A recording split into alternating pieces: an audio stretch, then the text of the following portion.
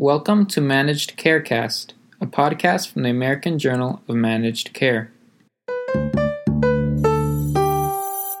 CMS issues rules to promote value-based contracting and pay for high-cost therapies in Medicaid. Medicare claims data further highlight the COVID-19 pandemic's toll on racial minorities. And AJMC speaks with Dr. Anthony Fauci on progress made since 1990 in the fight against HIV and AIDS. Welcome to This Week in Managed Care. I'm Matthew Gavidia. Last week, CMS proposed rules to create flexibility for value-based contracting in Medicaid, which officials said would allow the outcomes-based pricing seen in commercial plans to flourish in public plans and hopefully give poor patients greater access to the life-changing therapies. The notice seeks comment on a series of proposals, the most important of which would tackle long-standing barriers to creative pricing instruments, including long-term financing of costly gene therapies, which experts say are needed if low-income patients are to have equal access to the most innovative treatments. The proposal also calls for establishing minimum standards in Medicaid's State Drug Utilization Review, which is designed to reduce opioid-related fraud and abuse. CMS's rules for ensuring that Medicaid receives the lowest price available for prescription drugs have not been updated in 30 years and are blocking the opportunity for markets to create innovative payment models, said CMS Administrator Seema Verma in a statement. By modernizing our rules, we are creating opportunities for drug manufacturers to have skin in the game through payment arrangements that challenge them to put their money where their mouth is. For more, visit ajmc.com. This week, CMS released preliminary data indicating that Black Americans with Medicare coverage are nearly 4 times more likely than white Americans to be hospitalized for COVID-19, with Hispanics also found to be 2 times more likely than their white counterparts. In response to the figures, the Trump administration issued a call to action for a renewed national commitment to value-based care. Currently, the Center for Medicaid and Children's Health Insurance Program Services is developing guidance for states to implement value-based payment design and strategies to address social determinants of health. Notably, the CMS Office of Minority Health, or OMH, will be holding a series of listening sessions with stakeholders responsible for providing care to racial and ethnic minorities, which are intended to help refine the ongoing outreach and work by CMS to improve future efforts on this issue. This follows an announcement by HHS of a $40 million partnership between OMH and the Morehouse School of Medicine to fight COVID-19 in racial and ethnic minorities and vulnerable communities. For more, visit ajmc.com. Racial disparities in COVID-19 was the focus of a video interview conducted last week with Dr. Gloria Wilder, Vice President of Innovation and Health Transformation at Centene, and Dr. Gary Puckrin, President and Chief Executive Officer of the National Minority Quality Forum, or NMQF. Centene and the NMQF announced a research partnership for the Minority and Rural Health Coronavirus Study to assess the impact of COVID-19 on minority and underserved communities across the country.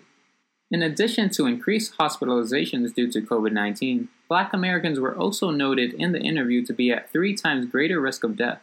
While some may attribute this increased mortality rate to comorbidities such as diabetes and hypertension, which disproportionately affect African Americans, Wilder highlights that even after controlling for chronic illness, statistics still expose significant health disparities.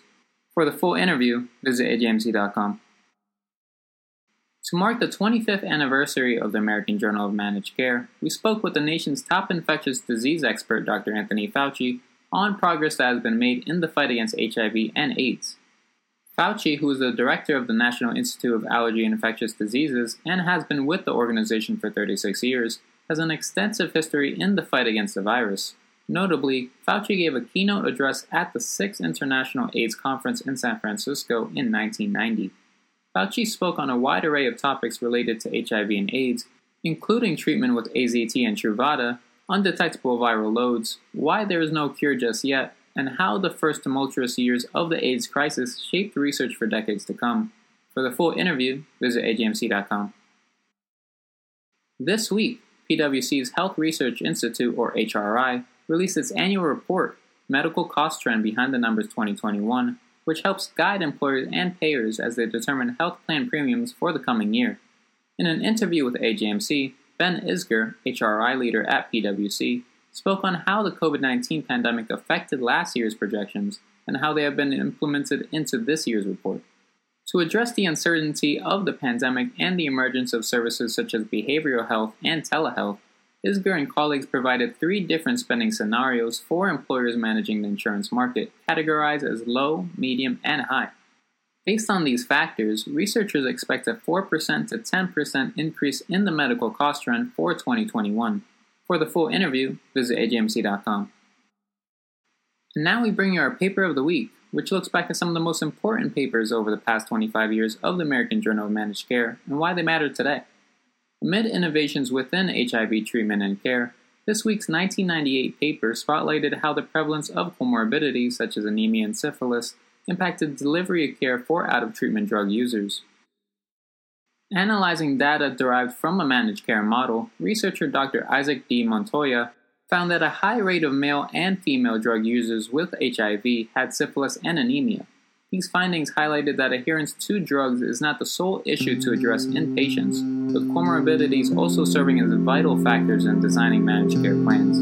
For the paper, visit ajmc.com. For all of us at AJMC, I'm Matthew Gavidia. Thanks for joining us. To learn more, visit ajmc.com or see the show notes. To get in touch with us, email info@ajmc.com or follow us on Twitter at ajmc_journal. If you like the podcast, don't forget to subscribe and rate us.